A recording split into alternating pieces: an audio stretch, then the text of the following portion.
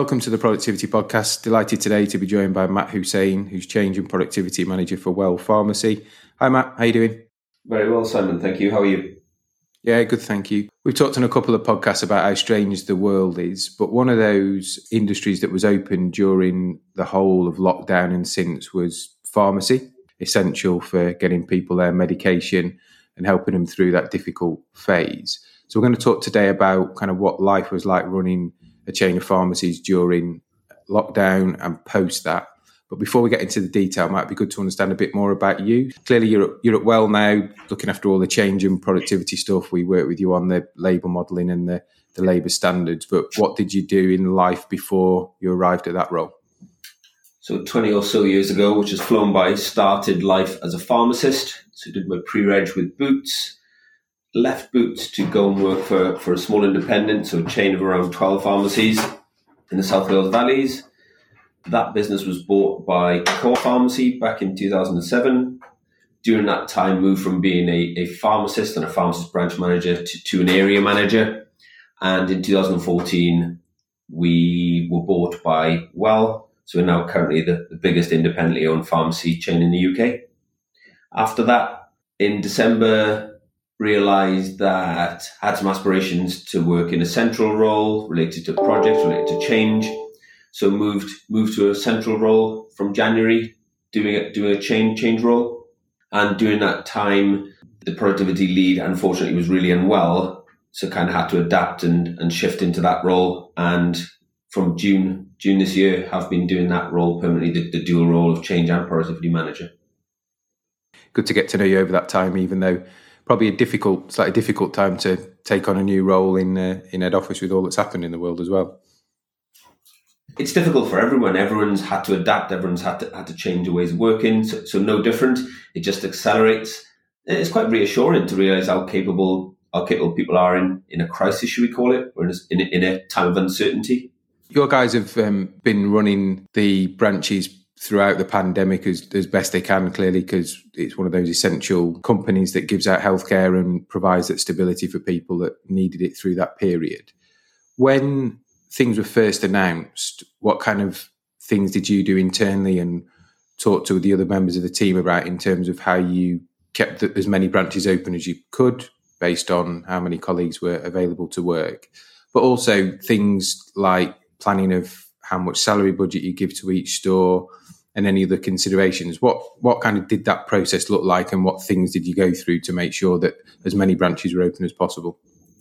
So in the healthcare sector, we're unique in that we're accessible to all any time during we're open. So we wanted to maintain that. So being in the healthcare sector, we're obviously aware worldwide there's an issue. We're obviously aware that the situation in Britain is getting significantly worse. So the first thing we did is create business continuity plans for every department, including our branch teams.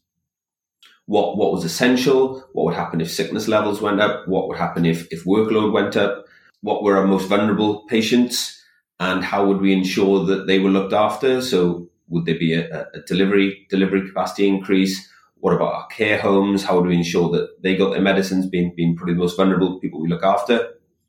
We created business continuity plans along those lines, almost looking at, modelling, what if absence hits 50%?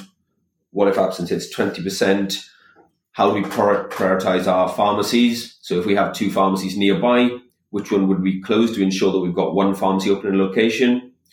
Even went as far as looking at working with other pharmacies in the locality to ensure that we were able to offer a service in a community, which was very different to what we'd done before. In terms of salary, we just want to ensure we were open. Like I said, our number one priority is to be accessible. So almost we built in some contingency into the budget, a COVID contingency based upon all those factors we'd planned in our continuity plans. So a bit like the supermarkets in terms of they were kind of grouping together, weren't they, to try and make sure there was good supply, because we went through that whole phase of no toilet roll, no pasta, no flour. You had plans that potentially the primary objective was, regardless of the fascia, that there'd be somebody in those local communities that was open that they could access to get their medication. Amazingly, our sickness in the first few weeks, which was the most chaotic and the most uncertain, went up to 20% globally, and in some locations 50%, and we still managed to trade in every one of our 750 pharmacies. So we may have had to close for the odd hour or two during a particular day, but our pharmacy resourcing team were working 16, 17 hours a day to ensure that we had a pharmacist so we could open the shutters so our patients could access their medicines. Because the main issue is, if we had to pool resources, how would we physically access the premises to get a person's medicines, because they would be in that premises would be locked. So our de facto position was we do everything we could to ensure we could open our well pharmacies in all of our locations. Amazing. No, and I know that 3-minute summary of how you did it, but the work that clearly went in behind the scenes and since has been tremendous to keep as many of those branches open that you can. In terms of pandemic planning, and I don't think many people probably recognise this, I know in my life at Boots, and I assume it's the same as well, we used to go through a yearly thing for pandemic planning for flu.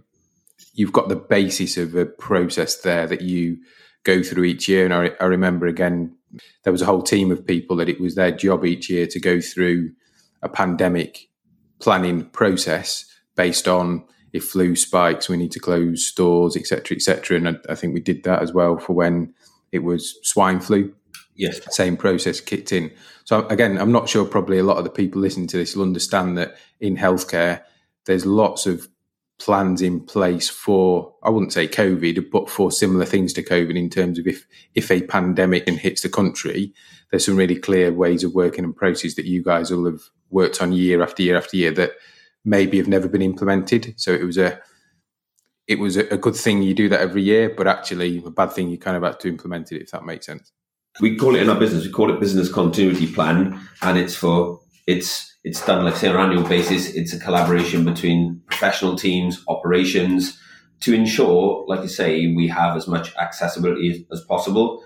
It's unique to the pharmacy sector, especially during COVID, how accessible we were. In essence, the NHS closed its doors to people who could just walk in. Pharmacy was bucked that trend, the exception to the rule. You know, it's something that as an industry and as a business we can be really proud of, because when people were frightened, scared, uncertain, they could come and talk to their pharmacy teams. They could come and talk to a healthcare expert. Did you see any changes in customer behaviour during that time? Clearly, people were reticent to go out and made less trips, maybe bought more from the bigger supermarkets or the discounters that were open. But were there any obvious trends in customer behaviour in terms of buying? We had a massive spike in terms of our prescription volume in those first 4 to 8 weeks. So if you think of toilet rolls, that was the initial must-have item. When people realised that this may go on a lot longer, their attention diverted to medicines, and obviously they're far more significant, far more important. The repercussions of not being able to obtain those is far more important. People rushing to order medicines, almost a bit of a concertina effect, where we would expect people to come in regularly over a month to collect their medication. People were ordering the medication right in those first few days. So we had a massive compression of our workload. So we had almost like 4 weeks of workload into that first week. And alongside that, our sickness went up over 20%. So we had an absence of more than 20%, and we had a prescription spike of more than 20% requirement. So it was almost a perfect storm. How did you manage that? Because clearly we've worked together on process, and for those that are unfamiliar with pharmacy and the dispensing world, if we kind of keep it simple, there's somebody walks in with their prescription, which is getting less and less these days, hands it over, and they there to the pharmacist, and they then go and check that, dispense that, check it, hand it out. So that's a walk in. And then there's all the locked in workload of repeat prescriptions. So they'll either phone the doctors or it'll be electronically sent, and each 2, 3, 4 weeks they'll dispense that, call you and say it's in. So different types, but actually running a pharmacy, the holy grail is almost to have more of the repeat stuff, because you can plan that workload, and less of the variable walk-in stuff, because that's unknown.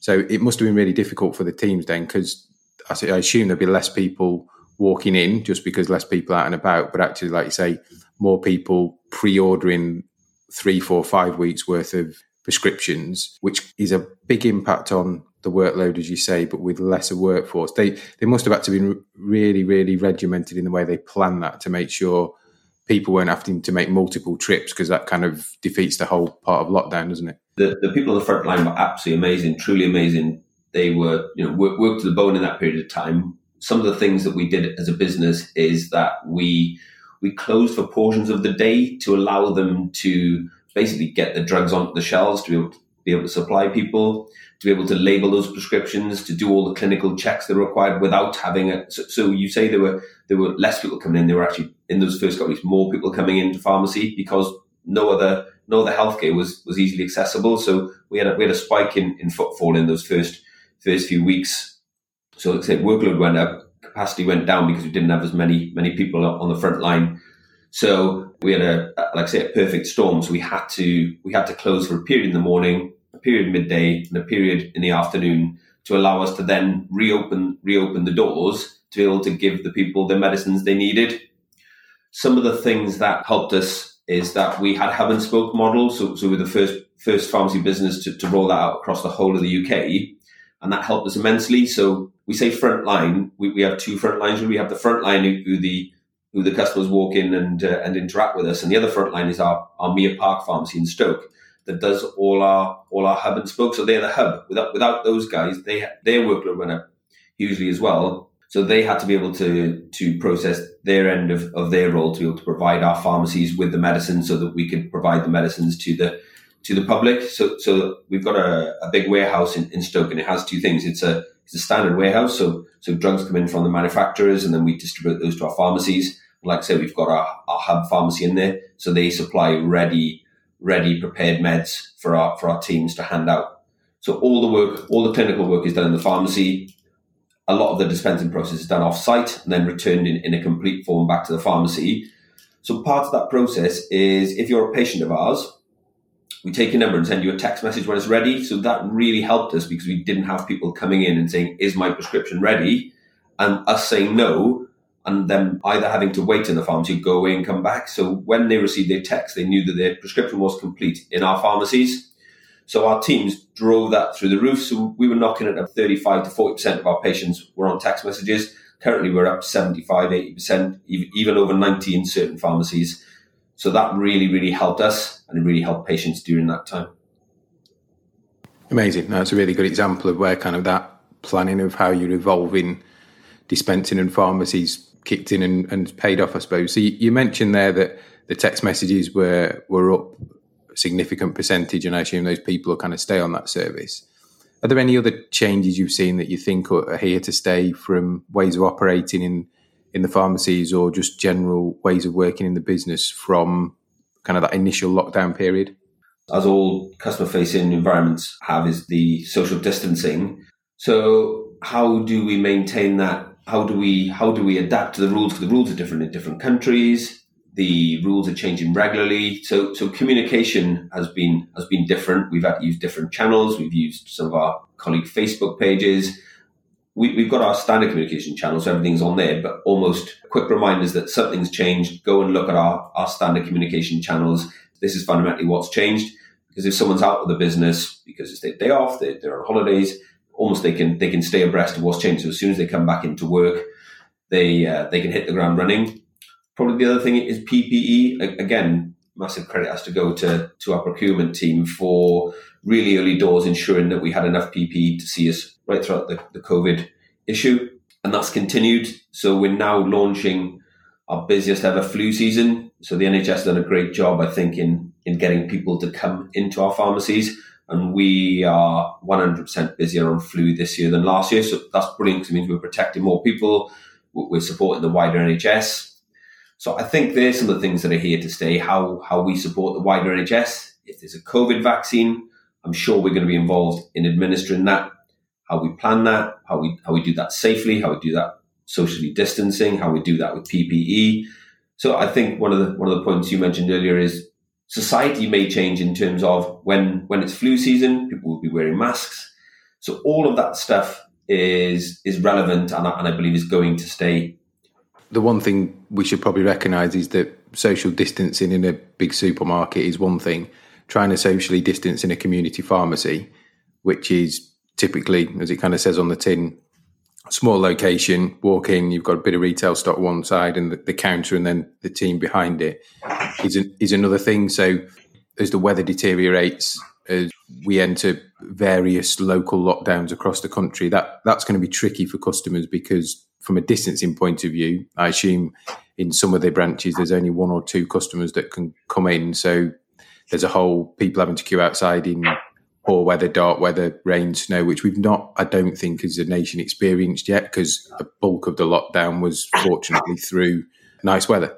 That's going to be a change as well, isn't it, for teams and for customers to get used to having to go and stand outside when it's not nice, which again may drive different behaviours, I think. So when lockdown one happened, Digital Arm were 100% busy almost instantly.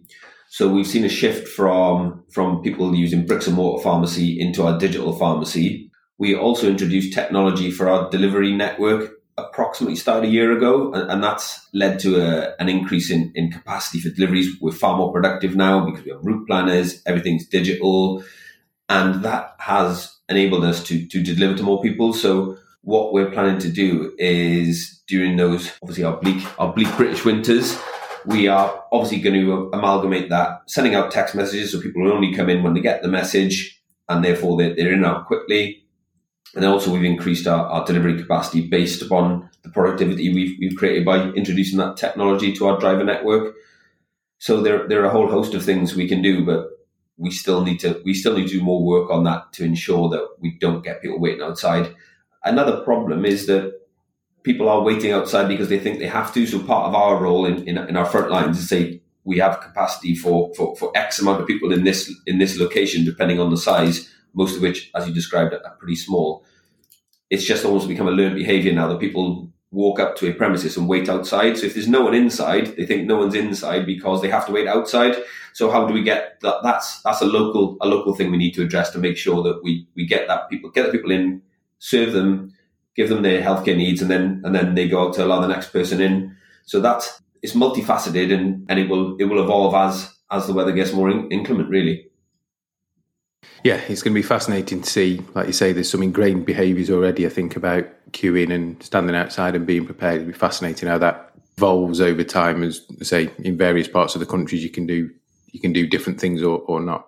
If we take pandemic and that piece of history out of the equation, where do you see pharmacy going? It's from the outside looking in, and we do a lot of work in the industry, it seems a tough environment to operate in, due to various government clawbacks on the cost that you guys get back for dispensing an item has been diminished over the years. Lots more focus seemingly on kind of retail side of things and non-dispensing potentially side of things. So what we know as services. So again, for people not familiar with this industry, services would be things like Healthy Heart, smoking cessation. There's a thing called an MUR, medical usage review, which local pharmacies are encouraged to do with their patients every year to make sure that the medicine's correct and there's no big interactions or long-term effects. So do you think it's going to go more service-led? Is it going to go more kind of retail-led?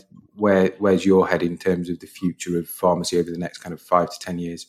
The point you made around services is absolutely key.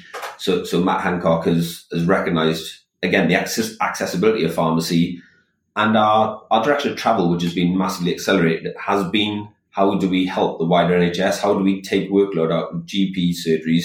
They can concentrate on the more complicated cases, because as the nation ages, the needs of those patients gets more complex, and GPs only have so many appointments a day. So if we can take some of those appointments for the less complex cases out of GPs into pharmacies, where we have hugely expert people, our pharmacists, able to do so much for our patients, one direction of travel. The other direction of travel would be omni-channel. So we've dabbled with this. In reality, we're probably multi-channel now, but we are moving to an omni-channel place and offer our patients convenience. So they may want it provided through our digital arm. How do we get a situation where they get their prescription through the digital arm, but they get their vaccine through one of our bricks and mortar pharmacies? So we need to be able to offer them the choice and convenience. And that's where we find ourselves, we believe, in a really strong position in the marketplace, as opposed to a purely digital pharmacy. Because how does a purely digital pharmacy offer face-to-face services. There are some services that can be video, and we need to get clever about which ones are face-to-face. But again, it's about patient choice. So we've got to be clever on how we communicate what is available to our patients. So definitely a services agenda, definitely an agenda of patient choice, and how we join all those dots up. The better we join those dots up, the more seamless it'll be for our patients. The other thing I probably didn't mention there as well is there seems to be lots more collaboration going on. So not within industry, because I think, like we talked about before, that's a national emergency, the pandemic type of thing, but almost outside of your industry, there's people collaborating. So I think a couple of weeks ago, Asda and B&Q are doing a collaboration. Everybody seems to be doing stuff with Deliveroo all of a sudden. So actually, why couldn't you start to deliver stuff out in a different way than having a kind of local delivery network? So yeah, I'm fascinated generally in retail, but more so in pharmacy, having spent a lot of my life in that industry and learnt about it, where it goes. Because like you say, there's really different flavours that it could end up being, and I'm sure some people will pick a multitude of those. Some will hang their hat on one, and like ever, there's probably no right or wrong answer. The customers will dictate what works for them. If they choose to help for local pharmacies to distribute the flu vaccine there, that's another big step, isn't it, in terms of that pressure relief on the NHS, maybe more triage services, like you say, that free up GPs and practice nurses' time. I think pharmacies have always been part of the community. For me, I think the journey is they become more of that, and maybe the pharmacist is the first person you talk to when you're not feeling great or you've got some concerns about some part of your health, rather than the GP. Because like you say, we're going to have probably a bigger population of older people that live longer. So the current mechanism of dealing up with all that through the GP probably doesn't work in 10 years' time, does it? Or in a physical way even. Absolutely, you're spot on there. Probably the direction of travel's already started. So pre-COVID, NHS England launched a service whereby 111 can triage straight to pharmacies. So for a minor ailment, you ring up, you say, "This is wrong with me," and they say, "Where do you live? Which pharmacy do you want to use?" And they ping a summary, and then the pharmacist talks to the patient and provides the appropriate treatment or the appropriate advice.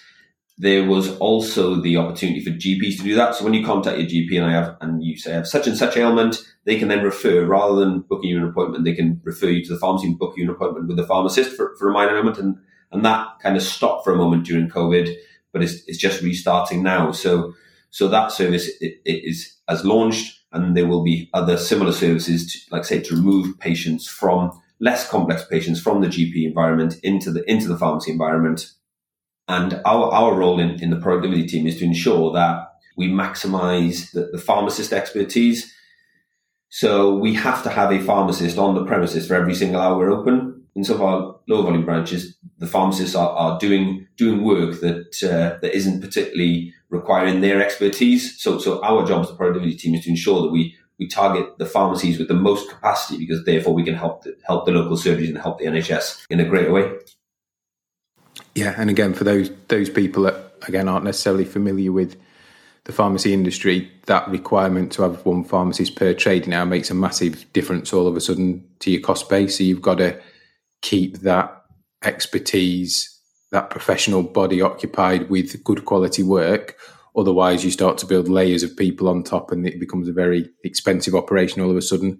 It's not like retail where you've got a store manager for 40 hours a week, but the store might be open 100. So you backfill with different levels of leadership structure. You've got to have a pharmacist employed, a locum, a relief for every trading hour. So that's a big challenge when you come to your world, Matt, in terms of productivity and planning, because you've got this really linear base cost before you've dispensed anything. Absolutely. They are our most expensive personnel. They're also our most clinically skilled personnel. Our role is to make sure we maximize their clinical skills to increase their productivity and output. And that's ultimately what we're doing with some of the models we're using to identify where those opportunities are. Because if we have a pharmacy where the pharmacist capacity is almost full, we don't have any room to put additional services in there. We would have to get another pharmacist to do that. But we may have a pharmacy close by that has capacity. So if we're going to launch a travel clinic, if we're going to launch some private service, e.g. pneumonia, chickenpox, Therefore, we'd launch it in that pharmacy. So the patients who go to our pharmacy, the pharmacy is full, say, yes, we can offer the services, but it's in our pharmacy. It's in our pharmacy very close by. And therefore, we're maximizing across our estate. Then we're not focusing on individual sites. We're going where as a cluster can we maximize our opportunities to become more productive. Amazing. Well, I look forward to charting the progress. I think it's a fascinating industry, an industry that's going to evolve quite rapidly, has done, like you say, over the last 6 months, but will continue to do so over the next 5 to 10 years, I'm sure, as well. And hats off to your teams as well for keeping the branches open, for serving the nation through an amazingly difficult time. I think everybody in the industry has done an amazing job of doing the best they can in really difficult, unsure circumstances. So yeah, hats off to the team, certainly, and well, great job. Final question then, before I let you go. So what's the best bit of business advice you've ever been given? May I have two, Simon? Yeah, of course you can. There you go, that's the first one. Ask. If you don't ask, sometimes you don't get, and it's that simple action of just asking for something, asking for help, asking for resource. The worst scenario that can happen is someone says no, so you're still in the same position. So always ask a question. And then the other one is be adaptable. So be adaptable personally, be adaptable as a business, because as we've just seen, change is happening every single day and it's accelerating. Technology is accelerating that. Smartphones are accelerating that. Be an advocate of change. Be adaptable because it's inevitable. There's no point resisting it because it's happening, like I say, faster and faster and faster. So ask the question. Don't be afraid to ask the question. And adaptability or being an advocate of change. No, I like those. And I'm sure as 2020 comes to a close, we'll all look back. It's been a year of change that we couldn't have even imagined. Yeah, it sets us up well, hopefully, for the future in terms of adaptability, as you say. It's been a pleasure to catch up, Matt, as always. We'll catch up soon. But in the meantime, look after yourself and thanks for coming on. Thanks, Simon. You look after yourself and your family too. Thank you for inviting me on.